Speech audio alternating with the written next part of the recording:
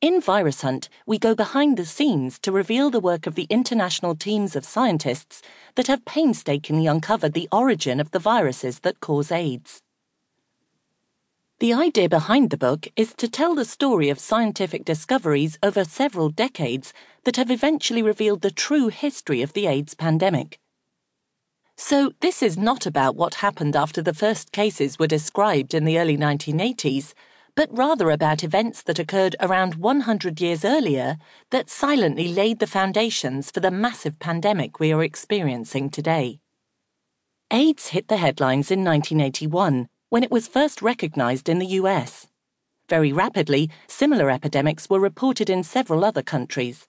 Human immunodeficiency virus, or HIV, the causative virus, was discovered within 2 years, but its exact origins were hotly debated for the next 30 years. Virus Hunt recounts the scientific trail that eventually solved the mystery of the origin of HIV. Cracking it required a wide range of experts, from laboratory scientists to epidemiologists, animal ecologists, and evolutionary biologists, all working together as a team. The journey has been a long and complicated one, fraught with wrong turnings and false trails. At times, progress was halted by lack of available tools and had to wait for further technological advances before it could take the next logical step. Along the way, many previously unknown viruses have been discovered, not least 12 new HIVs that are presently spreading among us.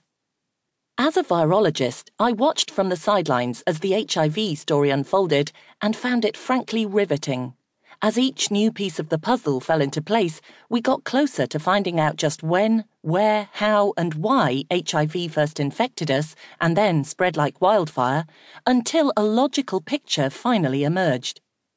Only then did the history of HIV, from the original infection of a single person to the present total of over 60 million infections, make any kind of sense. Virus Hunt takes us on a journey from the US, where AIDS was first identified, to Africa to uncover its origins.